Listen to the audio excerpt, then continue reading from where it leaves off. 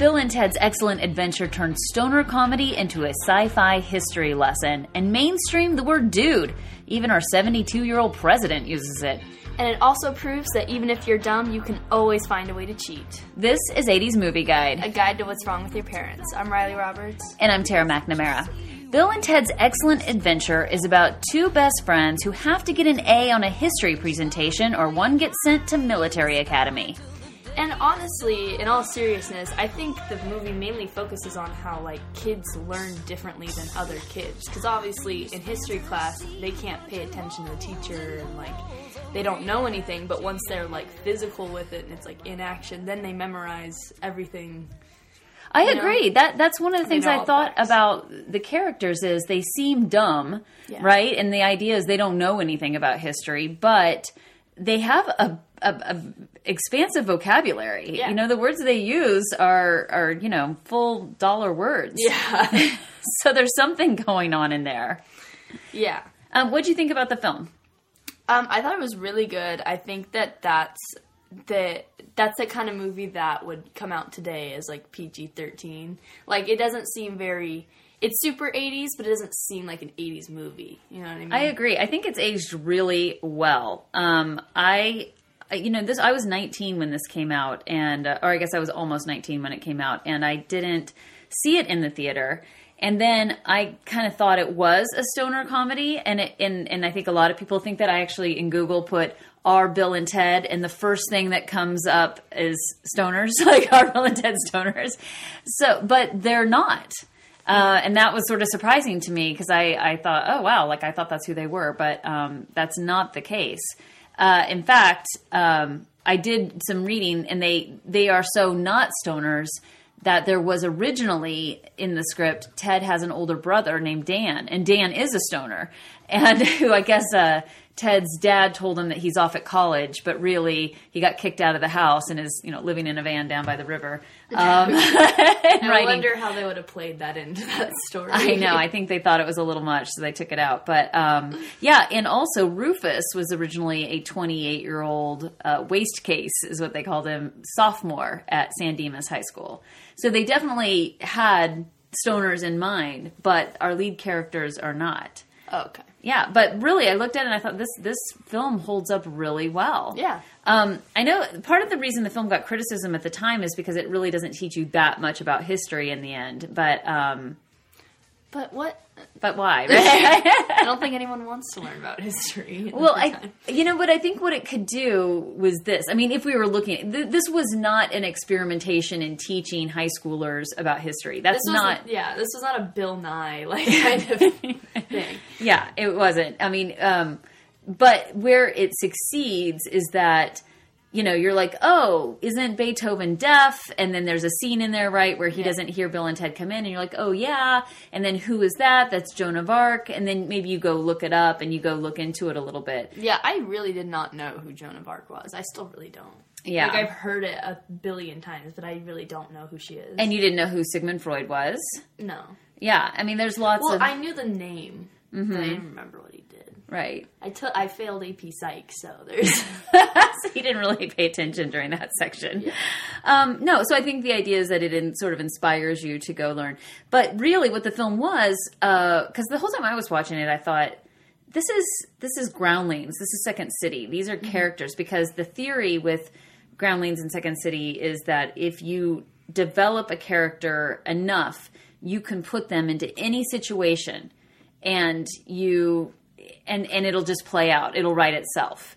And I thought that was very much the case. And in fact, the writers, Chris Matheson and Ed Solomon, this came out of an improv that they were doing at UCLA. And I guess they would just do it for themselves most of the time. They just had rented a stage, and there were 5 of them in their group, and they just sort of did it for fun without an audience. Okay. And that's where it came from. Is they thought, well, what if we have high school students talking about world events and they know nothing about world events? How would that sound? And then over the years, it sort of turned into history. And then they did start doing it in front of an audience. And, they would encourage the audience to throw out questions to ask Bill and Ted about history. And so that's kind of where it all comes from. Cool. But the other thing too is the language. And we talked about mainstreaming the word dude. So dude was in the 80s vocabulary. But this film really cemented it as a word that everybody uses now. That everybody uses it. I don't even know how many times a day I say it. I say it. I mean, everyone says it. Like I said, President Trump says it, which is crazy. I say it way too much. I have way too many guy friends, so it's like... Yeah. I wouldn't say all of, bogus and bodacious and heinous, and these are words that at some points peaked and valleyed, Yeah, bodacious I've heard maybe like once or twice. Yeah, so the way they spoke... To me, again, thinking that was sort of like a stoner lingo, and that wasn't the case, is that they were trying to not be of the valley or trying not to be of the beach in the surfer community, but sort of be their own thing. And they placed it in San Dimas because San Dimas, if you don't know, is a real place in Los Angeles, outer community, but it's sort of in the... It's just nowhere area. It's nowhere. It's not the valley. It's not a place that has a strong identity, and so essentially, this movie gave it its identity. But yeah, that was the idea, is that they kind of had their own language and their own way of speaking. So, what did you think about Bill and Ted's personalities or approach to life? Well, I hang out with a group of skater boys, who like punk rock and old 80s, 90s music, 70s, like stuff like that. So they basically act exactly like those guys, basically. Except they don't use like those big words, but they do like kind of talk like, not like gnarly. Yeah, like stupid like that. And they also are not the brightest. Well, and again, so this movie starts making headway in 1986 as a film. They had Warner Brothers interested, and it kind of was more than they thought. But one of the obstacles that they kept finding, that the screenwriters and then the director they brought on kept finding, was that people said, these characters don't exist. These are not real people. And, as you said, they, for the writers, they said, have you been to a mall? They exist. These are real people. And then the other thing, too, was that in 1986, that's when Warner Brothers said, when they finally killed it and said, we're not going to make this movie, they said that they thought that the teen comedy genre was dead. That will never die. There's always going to be teenagers. Right, there is. Every year there's a new teenager. But there was sort of there was a discovery in the 80s of just how successful a teen comedy could be. And, before we had Beach Blanket Bingo, Frankie and Annette, they had kind of those types of films, or Gidget movies, which were surfer movies and beach movies, by the way. But they didn't really have these films about real people and real characters. And Bill and Ted is definitely not of the John Hughes variety, right? This is not a John Hughes film. They are not really talking to each other and other characters about, too much of real world problems, except for it is that teen comedy thing in which, what is their issue? They have to pass the history presentation, or one will go to military academy. And you've had friends both be sent to military academies and threatened to be sent to military academies, right? Yeah. So that's real. Yeah. No, that happens a lot around here. Way too much. Way too much. So you had said that you thought that they were low-key cheating. Yeah. I mean, they did the presentation, and they talked about all these, historical figures, but they were given a time machine and went back and went to the actual places to learn exactly how it was and bring back those people with them to tell them what happened. So they basically got a ton of people just to tell them the answers. Right. Good point. All they had to do was introduce them. Mm-hmm. But didn't they learn along the way? They did, but that's not what the teacher was trying to get them to do. Yeah. I mean, they did it and they got the A+. He was like, all right, that was sick, but that's not what he wanted them to do. Right. I know one of the things that the writers have said that they're disappointed with is the scenes with the characters interacting together. And I think that's such a rich opportunity. You know, how would Abraham Lincoln and Napoleon get along? Yeah. And that was part of what I thought was fun, was putting Napoleon in all these scenes, and, you know, how he's cheating on bowling. And Yeah. again, back to, if you know who the character is, you can put them in any situation and predict what they'll do. Yeah. But the thing I loved about Bill and Ted is how, and what I wasn't expecting, having not seen it, you know, having never watched it until now, is how... Oh, you've never seen it? I had never seen it. Oh. I didn't see it when it came out, and I hadn't seen it since, because, you know, I hate stoner comedy, and that's what I thought it was. But the thing is how good-natured they were. Yeah. That they were just really very upbeat, positive characters. Yeah. And so... As most stoners are. No, stop. No, stoner characters are most of the time, like, the people who are like, I'm not in this, spread positivity, but I'm not, like, you deal with that, I'm just gonna chill here. Like, well, the thing I find annoying about stoner comedy is the, what? Like, that's the thing the I don't... dumbness. Yeah.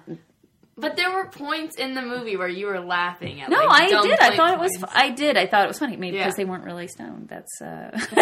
It was just, you can't laugh at someone for just truly being not bright. Whatever. Instead of clouding their brain. No. So what Ed Solomon said was, we considered Bill and Ted to be these innocents who would wander wide-eyed into any situation and treat everyone exactly the same. Completely open, completely friendly. They'd treat the guy sitting next to them in math class the same as Abraham Lincoln, with no sense of the context in which they lived. And I thought that was pretty accurate and pretty wonderful. But who I really thought these characters was I thought they're SpongeBob. SpongeBob and Patrick. Yeah, that's who they are. I mean, that's what, one of the things is, I started working in this field of being a parent critic and advising parents on what they needed to know about films and the content inside of them. I was really blindsided by the parent pushback on SpongeBob. I was, you know, because here I am super aware, as you have said before, there was no Tom and Jerry in our house. Home Alone is banned. These are things that you guys were not allowed to watch growing up. So I consider myself pretty on the ball. And I was stunned that there was this pushback from, you know, on SpongeBob. And the reason is because all the other characters are so nasty and mean and say, you know, call them morons and call them idiots and stupid. But, you know, SpongeBob is so sweet and innocent and positive, and he doesn't hear those things, right? He just keeps on. He's fine with himself. He has no issues with himself. Yeah. And so I thought that Bill and Ted were very similar. You know, I don't know. You don't really get any insight into where they fit into the high school system, you know, caste system of popularity. Yeah. They're just kind of the wild stallions all out on their own and best buds and don't really care, or, you know, there's no real feeling about that. So how do you think they would do in your high school today? They would probably be pretty popular. People who aren't nasty and are really cool and laid back like that, that's who people like. That's why all the popular kids are all the kids that, like, do drugs. Uh-huh. Because they're like, I don't care. Yeah. And then they're stupid, and it's funny to watch them be stupid. Oh, yeah? You guys get a kick out of that? Oh, yeah. Oh, yeah. Oh, yeah. Unless you're depressing. If you're a depressing kind of drugged out person, it's gross. It's so annoying. I really saw only one cringy 80s moment in the film. And that's when Bill and Ted are excited and they hug each other. Or maybe, I know what it is. It's when they hug each other because they thought that Ted had died, was stabbed. And they hug and then they go, fag. And you're like, oh, no, don't say that. You know, yeah, that was pretty 80s. I don't think anyone... Honestly, like, I'm not a gay, so I can't speak for them. But from what I know from my friends is that who are probably 50%. I would say 50% of your friends are gay. Yeah, not 50, but I'd say like 25%. Okay, if you I have a lot of friends. No, so if you weigh if you weigh the closest friends. The closest friends probably 50%, but in total probably 25%. Okay. But from what I've known from them is that the word fag nowadays isn't, or faggot, it's like, it's not that bad anymore. I say it to them. Like, I'm like, what's up, fag? Like, but it's like a joke like that, but that's because I know them. Mm-hmm. So it's like, I guess it's different if you're like bullying them, but if you're saying it out of like friendliness or jokingness, most of the time they won't like get offended. Okay. But it depends on the person, obviously. Okay. I mean, what would you say that... But if I was gay, I wouldn't find... Honestly, I wouldn't find that offensive. Okay. Because everybody says it. Everybody says it? Yeah. Still? Yeah. Really? Yeah. Okay. Yeah. People say faggot all the time. People don't call gay people faggots most of the time. They're not calling them that. They're calling just, like, their friends that. Oh, okay. But people don't, like... I thought that word was out of circulation. No, people don't... Because people aren't bullying them with the word. They're just calling it to their friend. Like, it's... Like, just... I don't know. It's so weird. I don't get it either. But as long as you're going... Like, if you're pointing at a kid and calling him a faggot and are about to punch him in the face, that's bullying. And that's bad. Right. But if you're like, what's up, fag? Like, what's good? Really? Just saying hi. It's just like, what's up, dude? Like, sometimes. Okay. It depends on the people. But since I hang out with a lot of guys, I hear it all the time. And I hang out with a lot of gay people, so I say it all the time. And sometimes Luke is like, that's my word. Don't say that. Yeah. But who cares what he thinks? Oh. Well, his opinion is valid in this specific area, so I just feel strongly you shouldn't try it outside of your little world. No. Okay. Don't ever say it to a gay person that you're not good friends with. Yeah. There's a lot of other 80s. I mean, everything in this movie was so 80s. From, a phone booth, which is not something you see anymore. Did you even see those in the 80s? Yeah. Okay. Yeah. I mean, we didn't have cell phones. Okay, true. We were just getting those brick phones, in the late 80s. And that was only for, executives, like Hollywood executives, real estate agents. People who needed it. Yeah. And it was almost more of a status symbol, honestly. Like, look what a big shot I am. I've got a brick phone. The stuff with Van Halen and then the heavy metal music. I mean, although I wouldn't call that heavy metal, but more rock music. Yeah. Because that was another people refer to Bill and Ted as metalheads, but that is not what metalheads look like to me. I know what metalheads look like, and I knew metalheads, and they were not metalheads. Yeah. For sure. They were just rock punk, kind of. Mm-hmm. Yeah. And then their focus on making a music video, right? That was the whole thing at the beginning. They're like, we have to make a music video, right? Because in the 80s... that was the only path to success. MTV was it, bro. It was it. Yep. And then how they obsessed with Van Halen. And one of the things they were talking about was that Rufus was also written to be like David Lee Roth. And it was a later interview I read, and they said when he was cool. I don't know who that is. He was the the original lead singer of Van Halen. He did Jump. I'll show you some. I was going to say we'll find some old videos, but honestly, it's when a lot of the times it's just like if someone recorded it and then put it on YouTube. I am so stunned that MTV does not have a serious catalog of all of these songs that made them great, just accessible. If Van Halen happened to put Jump on Vivo or YouTube or Vimeo or something, you're in luck. But in the meantime, just if some rando put it on and by the way, and then gets 3 million views, and I'm thinking, okay, Eurythmics, now you've just lost out on money that could have gone to you, and now it's going to some rando person who's just profiting off of you. That's a side note. Back to our 80s stuff. One of the plot points is about winding your watch. Yeah. That's something where you couldn't set it today and have that be an issue. Yeah, I didn't really understand that. That took me a couple minutes to think about when they were talking about it. Yeah.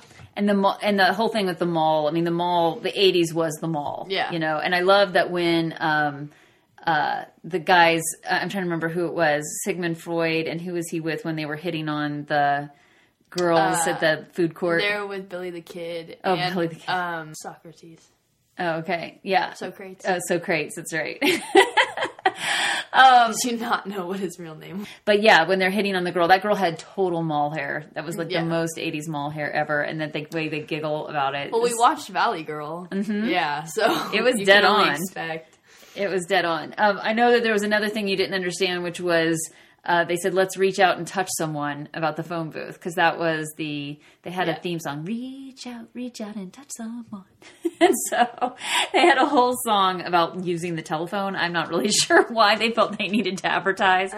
But there was a song about that. And what struck you? Oh, and then the mohawk in the police department. Remember, there's a guy in the police department who's being interviewed in the background. He has this massive mohawk. You said that, and I didn't see it. It was white. It was huge. I didn't see it. I mean, I see people today with mohawks. Yeah. And again, mohawks are mainstream now. You are not that rebellious if you have a mohawk. It's just a style choice. Yeah. But it was a real statement, and the mohawks were just serious. I don't even know. I've never understood how people could get them to stand up, right? Yeah, I don't get that either. And the synthesizer that Beethoven plays, very 80s, and the aerobics that Joan of Arc is doing, which I was an aerobics instructor in the late, I think in 1989 I was an aerobics instructor. And then she's played by Jane Weedland, who was in the Go-Go's, who would be one of your most 80s bands. And they also, I don't know, they had the three most important people in the world who were the futuristic people they kept coming back to. And so I'm sure you had no idea who any of those people were. No. But they were all 80s musicians, all people who got major play on MTV. So there was Clarence Clemens, who is the sax player for Bruce Springsteen. He's pretty famous. Fee Waybill, who is the lead singer of The Tubes. One of their songs is She's a Beauty. I will play it for you later. And Martha Davis, who is the lead singer for The Motels. And so these were all super 80s, but they didn't want anybody too famous. They wanted it more like, wait, singles is that? From, where you would just be, wait a second, was that? Who is that? And that was kind of the idea behind it. And I would say that the thing that I endorse the most about this film is be excellent to each other. Yeah. Which is really do unto others as you would have them do unto you, the golden rule. Which is basically just the character's personality, as you said in the article quote earlier. Exactly. All right, well, this is 80s Movie Guide. I think we all should go shopping at Casual Corner now, which had a moment there where I was like, oh yes, I remember Casual Corner from the 80s. It's where everybody's mom shopped. I'm Tara McNamara. And I'm Riley Roberts. And you can follow us on social media. At Instagram, Twitter, Facebook. At 80s Movie Guide. And the website. Yeah, 80smovieguide.com. And we'll have all the information there for you to find so you can read all about Bill and Ted's Excellent Adventure. Deuces, dudes.